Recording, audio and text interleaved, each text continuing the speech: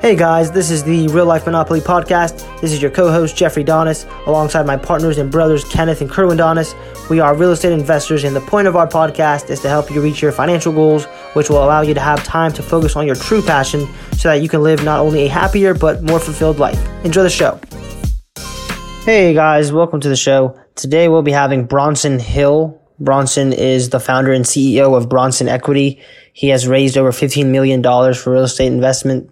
He's also a general partner in over $60 million worth of real estate around the U.S. He is an authority on apartment investing and is continually putting out new content to help educate his investors and help them achieve financial freedom. Bronson was an amazing guest. We were really fortunate to have him. And without further ado, let's get right to it. Thank you for tuning into the Real Estate Monopoly Podcast. This is your co-host, Jeffrey Donis, alongside my partner and brothers, Kenneth and Kerwin Donis. Today on the show, we'll be having Bronson Hill. Bronson, do you mind introducing yourself? Sure. So, basically, I'm a real estate investor. I have about 800 multifamily units.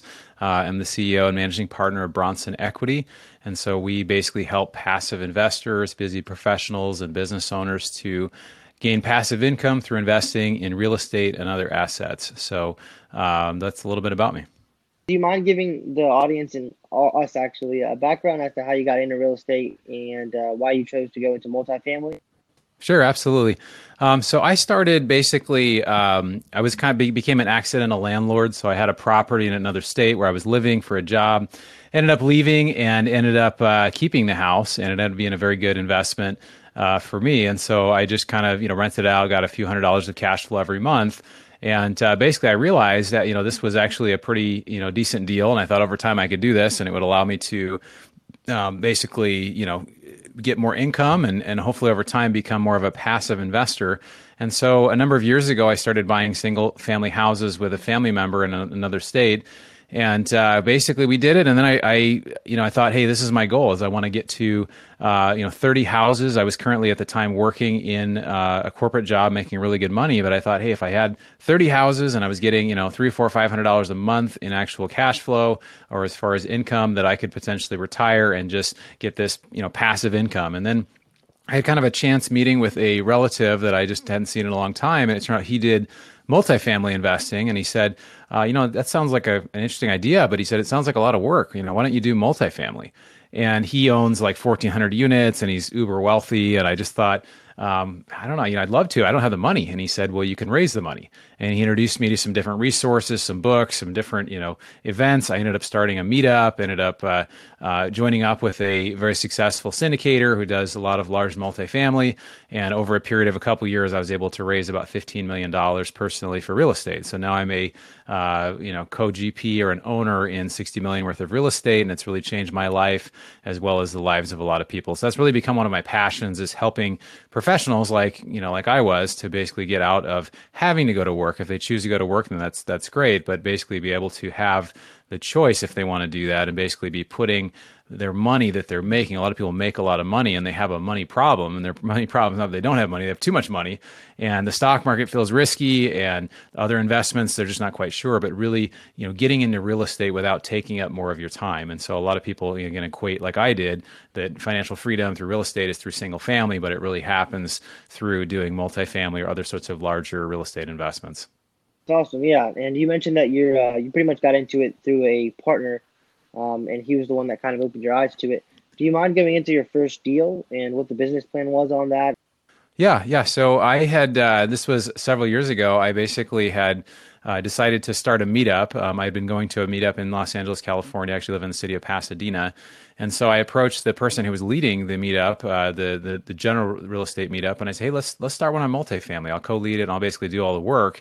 But let's just start a meetup. And our first meeting, we had like 50 or 60 people there. And at that meeting, it's just interesting when you start producing content or you start doing events, people really look at you as a leader, even if you don't necessarily have experience. So like for you guys, with your listeners and your friends, and your audience, like you guys are leaders along the way. And I don't know a lot about your experience, but it's just a great way to really have people perceive you as a person of value. And so that's kind of what, while I was there, again, at my first meetup, first time leading, a guy approaches me and says, hey, I'd do a deal with you. I'd invest with you. So I get coffee with them and I present just a sample deal. I said, this is what a deal would look like. And I said, how interesting would that be to you? And he said, well, I'd probably invest 100,000 into that. And so I said, oh, interesting. So then I had actually met another guy at the same meetup And I was basically able to just, bring hands and join them together. And that was my first deal. So I was basically able to, again, link money up with a deal, and it was a good deal. So now it's been several years. Basically, we're about to sell the deal at about a 20 to 25% annual profit. And so it's really exciting how that deal's turned out. And that was, again, just kind of like the gateway drug for me to be like, oh, wow, this is really not that hard. You just get in, you just, connect the money with the deals, and it's really not that hard. So, over time, I mean, a lot of people wonder, how do you get started? And I think really it comes down to trying to find a way to add value. So right now it's difficult to find deals. So if you can find deals, that's probably the biggest need, at least right now. But there's also a lot of people that are out there that, have money and they don't know where to put it. And there's also a lot of value in doing that as well. So I always tell people, if they're looking to get started or get involved, is always try to find a way to add value. I mean, you can pay for really expensive mentorships, and you can do programs and different things, but sometimes the best way is just simply to go to somebody who's successful, who you get value from, and say, hey, how can I add value to what you're doing? How can I help you to get better? Or what's the biggest challenge in your business? And I promise you, as somebody, as a young person, if anybody's asking that question to somebody who's a successful person, nobody else is asking them that question, likely. So by asking them, hey, what's the biggest challenge in your business? And then seeing if you can help solve that, it really sets you apart as being somebody that's different than just, hey, mentor me, or hey, help me. It's like, no, I want to help you. And in the process of helping somebody who's really valuable, you're going to get so much value out of it. One major thing that I see that hold back a lot of people from going into this space is the fear of raising capital. But it seems like you pretty much did it not easily, but it kind of came after you built some credibility through the content that you were producing.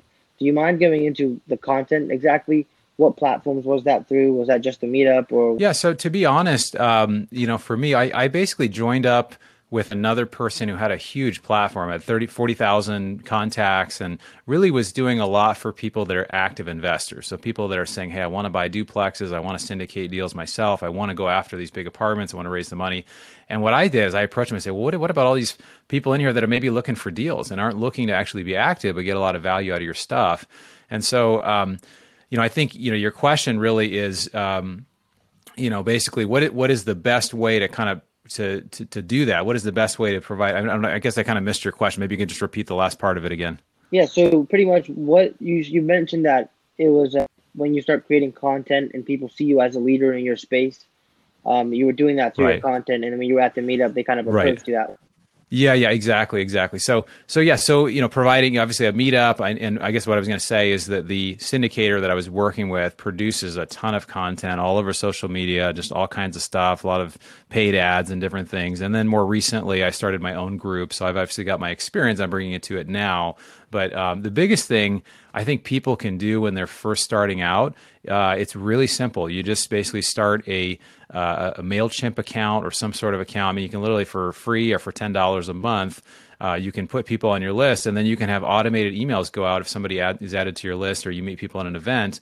But you just start telling your story to friends and family, because people know you as the guy that's in school, or they know you as the guy who's the medical person, or they know you as something totally different than real estate. So a lot of times people think, oh, I'm just going to just go and launch. I'm going to be this big, huge thing. Well, people don't really know you as a real estate person if you're just new to it. So the thing is right away is just to start telling your story, because it allows you to kind of bring people along that journey with you. And they may not invest now, they may not invest in 2 years, but in 5 years, they might be like, hey, tell me more about what you're doing there. You've been doing that for a while now. So I just think, whether it's, now I do a lot more content where it's, YouTube videos, and preparing to start my own podcast. And just basically I have monthly events that I do. I have a couple monthly events now. We're virtual because we can't really meet in person in California. Unfortunately, we're hoping to get back to that. But basically, we just trying to find a way to add value. And a lot of people are really looking for valuable content, looking for things that the questions that they're asking about real estate or investing, or all sorts of different questions. I think it's really important to look at that. Your story is really inspirational, and I'm sure a lot of our viewers will be able to relate to it. And you did mention that you were working a corporate job, and then you went and started your own business. So if you could you kind of expand on that? What fears or obstacles, mental or external, did you have to overcome, and what was it like to transition from a safe salary job to starting your own business? And you can maybe tailor that towards why investing in real estate would appeal to somebody like a passive investor who is in a similar position you were in before starting your entrepreneurial journey. Yeah, it's a good question. There's kind of a couple questions there.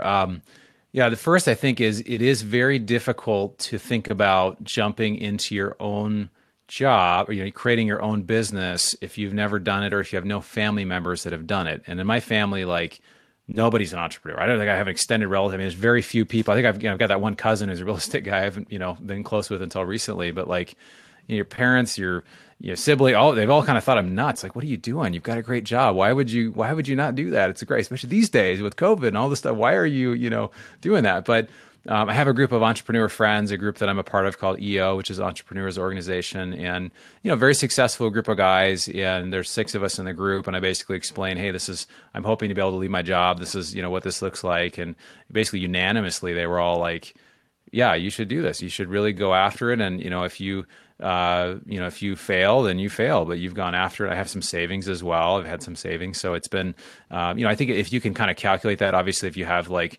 you're a parent and you have 4 kids and, it's a little trickier with something like that. But if you have a situation where you have some savings or you have kind of a plan of, hey, this is how it's going to look. But I think it comes down to really, some people do really well in that sink or swim type of moment. And it's really a way you can bet on yourself, right? Like I've done that before where when I first moved into a sales job, what I'd done previously, I went and took a lower salary so that I could basically go into sales and sell in the medical field, sell medical devices and surgery. And my first year, it was substantially less. It was like I went from making 45,000 to making a base of 33,000. This is years ago. It's over 10 years ago.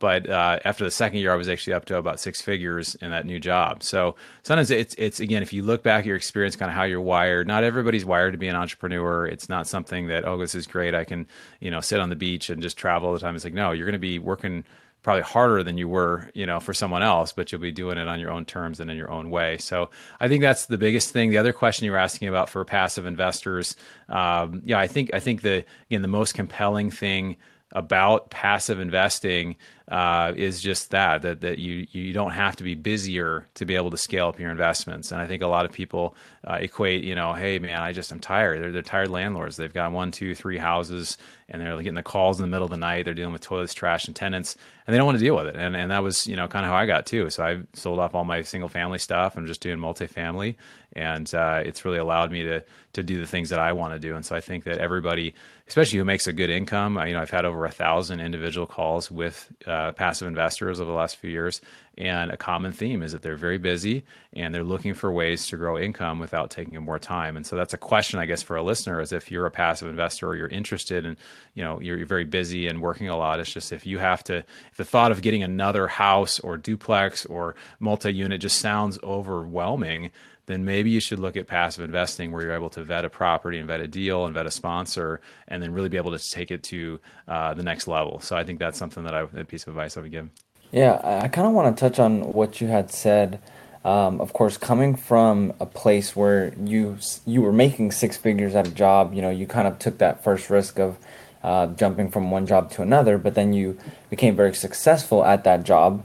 But then, you took the risk into getting into entrepreneurship and investing in multifamily. And a lot of people, would have thought that, you were crazy for doing so. They probably said, you were crazy.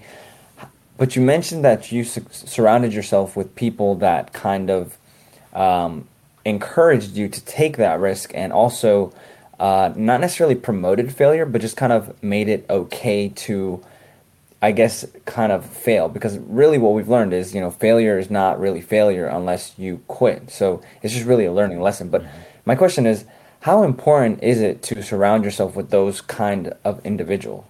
Yeah, so Napoleon Hill, there's a great book called Think and Grow Rich. If you guys read this book, It talks about this book was written, I think in the 30s or 40s, 20. It's been a long time, probably about 100 years ago.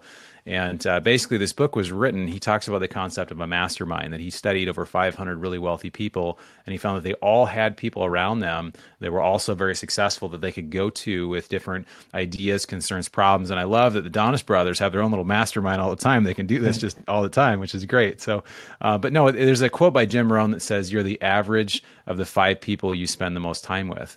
And you can literally look at it down to like how much money do they make, how active are they physically, what are their habits, how do they treat people around them, what are their spiritual activity. I mean, it's kind of amazing. It's not exact, but it's pretty close. And so I've always thought if I want to get better, I've got to be in the room with people that are more successful, that are further along, that have done amazing things. And I've, sometimes I've had to pay to do that. I've had to pay money and pay sometimes a lot of money to be a part of those events or conversations or groups. But it's really allowed me to really take a lot of my skills and just ideas to the next level. And also the biggest thing, like I mentioned with my entrepreneur group, is to have people that when I made that transition, I can basically go and say, hey guys, this is where I'm at. And they're able to help support and encourage and say, hey man, we're with you. And whatever, is decided, at least you're in that together, which is really pretty neat. So I think the idea of being connected to other people and doing it together is just so, so vital. 100%. And to kind of go into your company now and what Bronson Equity is, do you mind touching into what your company pretty much, what your foundation is and what you actually end up, or what you guys are actually doing right now? Yeah, so what we do multifamily syndication, which is basically we raise $50,000 to $100,000 or more from individual investors. We'll put a number of investors into a deal, and we'll look for returns, in the double digit, usually 10 to 20% per year returns. Some get paid along the way, and some get paid at the end when the property sells.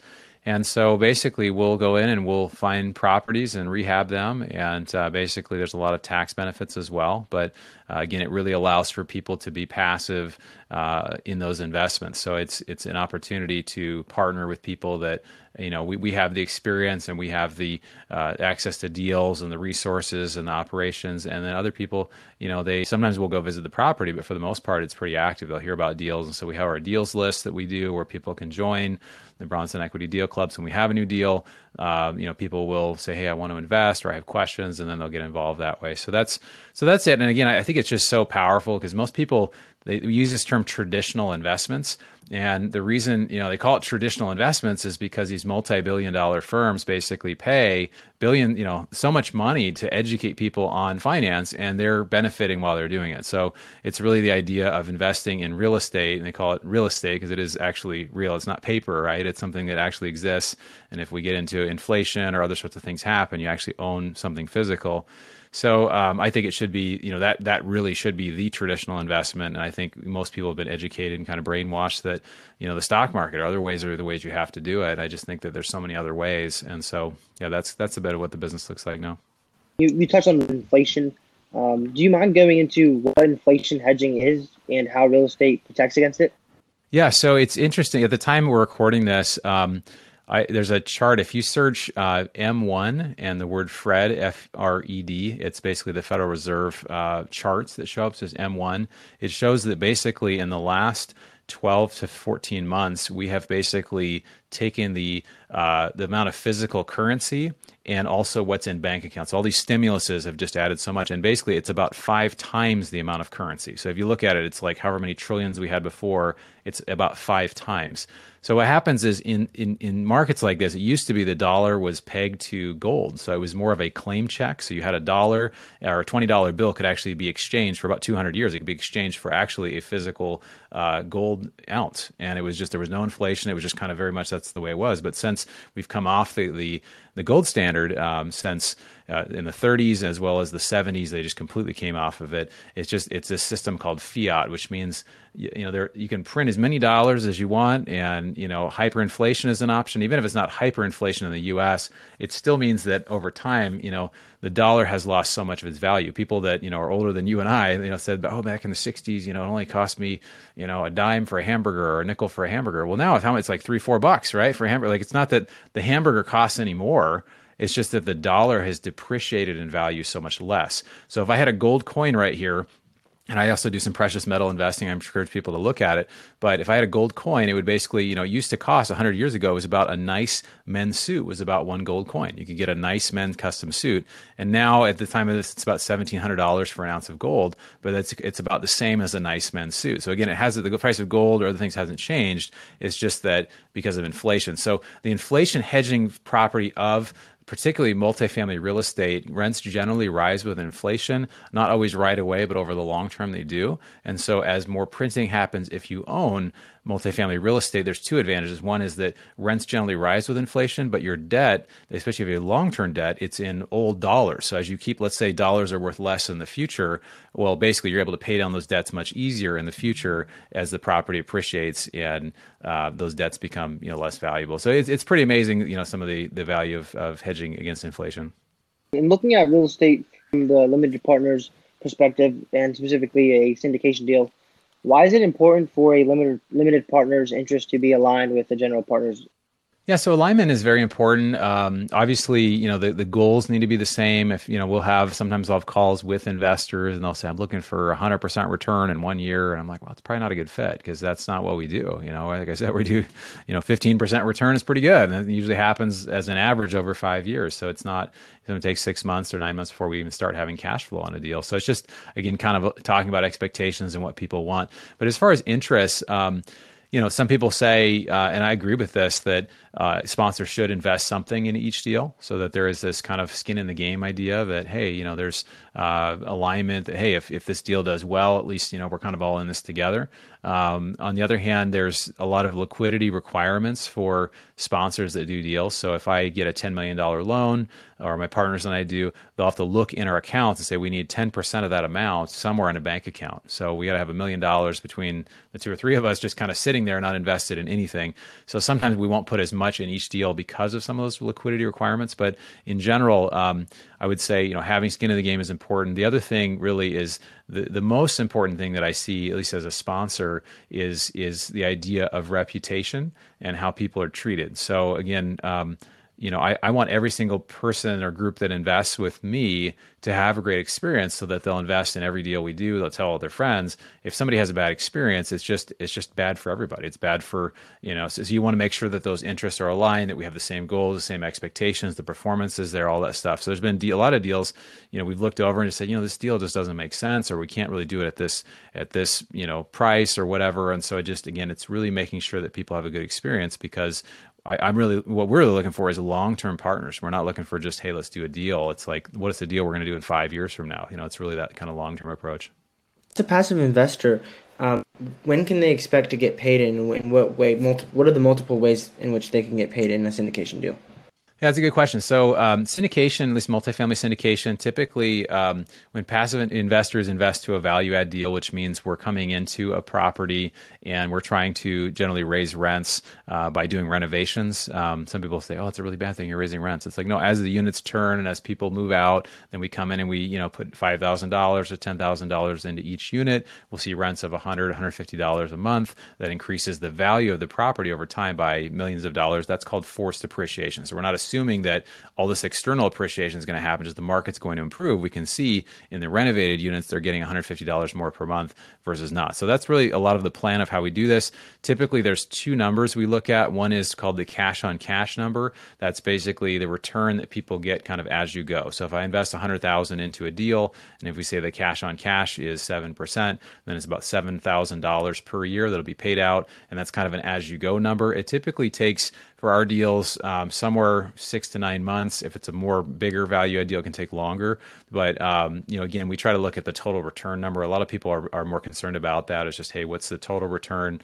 We think about 15% is a pretty good number if you average that out. So the goal is to about close to double the money in 5 to 7 years. Obviously, everything's for sale. So if there's a chance to sell it sooner, that's what happened on this first investment that we did several years ago. An offer came that was just a great offer. So we said, well, we're going to look at this, and we're going to sell it, and we'll sell it a little early. So basically, yeah, there's the cash flow that you get. There's as you go along, then there's the big bump at the back end because of the property appreciation. And there's also some great tax benefits. So there's the ability through investing in these type of assets, and I could get into detail more on a one-on-one basis, but basically you get a lot of tax write-offs, or either complete write-offs or deferrals. So sometimes they're deferred when the property's sold, or they're actually just total write-offs you don't have to pay back in the future. So there's just, again, a lot of benefits to this type of asset, which obviously makes me really excited to talk about.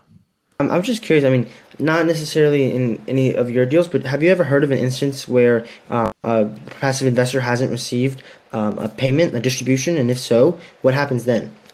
Yeah, I think in these deals, basically, we'd like to make it as predictable as we can. It's typically, things, if anybody's ever owned a rental house, I don't know if you guys own any real estate, but it's things go better than expected, things go worse than expected in the same deal. So there's certain areas where things kind of move, especially when you have 200 units or 300 units in one place. So you're going to have some of that. So we've had, most of ours have performed, as expected or better. We've had one deal that took about a year or so longer to actually start producing cash flow. So it's something that we had some underperformance from a property manager. We still feel like the deal overall is going to perform just fine. It's going to perform about at projections, but that's why some diversification is helpful too. So if somebody has, a couple $100,000 to invest, maybe not put it in one deal, maybe put it in 3 or 4 deals. So that way you have some diversification. Because again, we've seen a range of, some deals we've had have performed over 30% per year, and some have performed. We've had one that's performed 8 to 12% per year. So again, there's kind of a range, and so if you invest, several different places, several different deals, you tend to have some diversification there that allows you to kind of write out if you have a deal that doesn't perform as well. But I mean, 8 to 12% on a low end is higher than the average in the stock market, which is typically 6-7% per year. So it's pretty nice. And earlier you touched on your reputation and how important that is, and we obviously know that that's something that's very important in this industry. And I feel like a lot of that comes down to choosing the right deal to go after. That way you can make sure that you reach your investors' returns. Do you mind going into how you determine what deal to go after? How do we determine? Well, we take the deals and we flip a coin. No, I'm kidding. No, we try to look really at just a lot of the factors in the deal. So we do work with some operating partners. So we have, again, my background is both on the operations side as well as raising capital. And so we'll kind of do both, but we do try to find good operating partners that are very experienced, that have a good track record. We do background checks, on them. We make sure that, they're really vetted as individuals. They have a solid track record. And then we try to look at the deal and say, is this deal conservatively underwritten? And people talk about that word conservative all the time. Oh, it's conservative. And then, but there's a couple things that I think that you can tell just kind of on the surface if it's conservative. And one has to do with the rent growth expectations. So in Dallas, for example, the last 10 years, rents have grown about 5% per year, which is just huge. I mean, it's just unbelievable. And it's still growing that way fast. But to move forward, is it safe to assume that that's going to happen going forward? We would say probably not. We'd say it'd probably be more conservative to use like a 2.5 or 3% rent growth assumption, just to be more conservative. But again, those are huge levers that if you're assuming 5%, I mean, it could make a deal that's really like a 13% return, like a 20% or 20+% return just by changing that one little number. So these are big levers. So some people get really, drawn to that sexy number of like, oh, this is a 21% average annual return, but it's not conservative. So we'd rather, again, say 14 or 15% and perform at 18% rather than 21% and come down to 18. We want to make sure that we're under promise and over delivering. So, but I think that just in general, who the group is, who the partners are, who we're working with on the property manager, what could go wrong in the deal, what are the what has been the problem? Has somebody had problems there before? Why did they have problems? Why do we think we can turn it around? And I think all of those are things. We had a property we've worked on. One of our partners worked on recently, and bought it at like 60% occupancy because the owner was basically a corporate owner. They were never in the office. And so to rent, they just weren't renting out the units, right? And so what they did is they just came in and brought in a great property manager. There's somebody in the office all the time, and it's gone up to 85% just within 6 months. So when you do that, you've increased the rent now, you've increased the total income for that property. It's gone from like a $5.5 million property now to a $7.5 million property just simply by leasing it up. So that's a very easy value add where you come in and you can say, hey, we can do these simple things. So just put somebody in the office and help them to move up. So we look for those type of situations that we feel like we can really easily add that value. And so to go into the stage and phase into our show, we'll do an express round. We'll ask you a couple of questions. It's at a pretty quick pace, so I'll just give you some time to answer, and then I'll move on to the next one. Are you ready? Okay, let me take a breath here. Okay, I think awesome. I'm ready. So, what is the biggest mistake you've made in real estate, and what did it teach you? Well, the biggest mistake I made was just, thinking too small and going after single family. I think, I think that we just don't think big enough that, hey, real estate is huge and we have opportunity to be able to go big. What is your favorite book? And if you have one that you want to tailor towards your personal life and business life? So for my personal life, there's a book by Brené Brown that's called The Gifts of Imperfection. and it just talks about vulnerability, empathy, and just kind of living wholeheartedly. That's a great book. It's called Gifts of Imperfection. From a business standpoint, I've got a lot of books. One I'm reading right now is called The Slight Edge by a guy named Jeff Olson, and it just talks about like the subtle choices you make every day and how they can impact you, just like the power of changing habits, like even little habits. What is the best piece of advice that you've ever received? Yeah, the best advice that I have received and I would give is just to find somebody of value and add as much value as you can, and ask questions of, hey, how can I help? You know, what's your biggest challenge in your business or in your life, and just trying to help solve that problem. So my fourth question, what is a daily habit that you would accredit some of your success to? I'd say there's quite a few, but I think, well, actually for me in the mornings, I do kind of I do some prayer stuff, and I do some meditation. I have some affirmations that I do where I basically go through and say, you know, this is the person that I am. This is the person I'm choosing to be. Because a lot of times, you know, at least in my life, I've been conditioned that I've thought I'm so self-limiting. But when I actually start speaking these things, and it sounds a little hokey, saying things in a mirror or saying, hey, this is who I am, whatever. But over time, I've watched over the years that my income is, you know, gone up substantially. My net worth's gone up 10 times. I mean, just things have changed so profoundly for me just because of how I see myself differently. I think because of those affirmations. My last question, what is the best way for people in the audience to reach out to you? Yeah, so you can go to my website, bronsonequity.com. I put together this report here. This is the single best investing strategy during and after a pandemic. So that's a free download there. You can check it out. It's like a 20-page ebook. You can feel free to also shoot me an email as bronson@bronsonequity.com. And again, we have our investor club. I always look forward to connecting with investors, and we have events that we do. So I love, I just imagine your audience, probably a young crowd, kind of the next generation. So I love being able to help out any way I can, and being a resource. So I'd love to get in touch with any listeners. Much for your time, Bronson. We appreciate it. Hey, it's a pleasure. Thanks so much. The Donis Trio, I appreciate you guys. You guys are awesome. So thank you. Thank you for listening to the Real Life Monopoly podcast with the Donis brothers. If you want to learn more about what we do, make sure to visit our website, www.donisinvestmentgroup.com. And if you aren't already, make sure to follow us on all platforms at Donis Brothers. Let's be great today. Have a good one.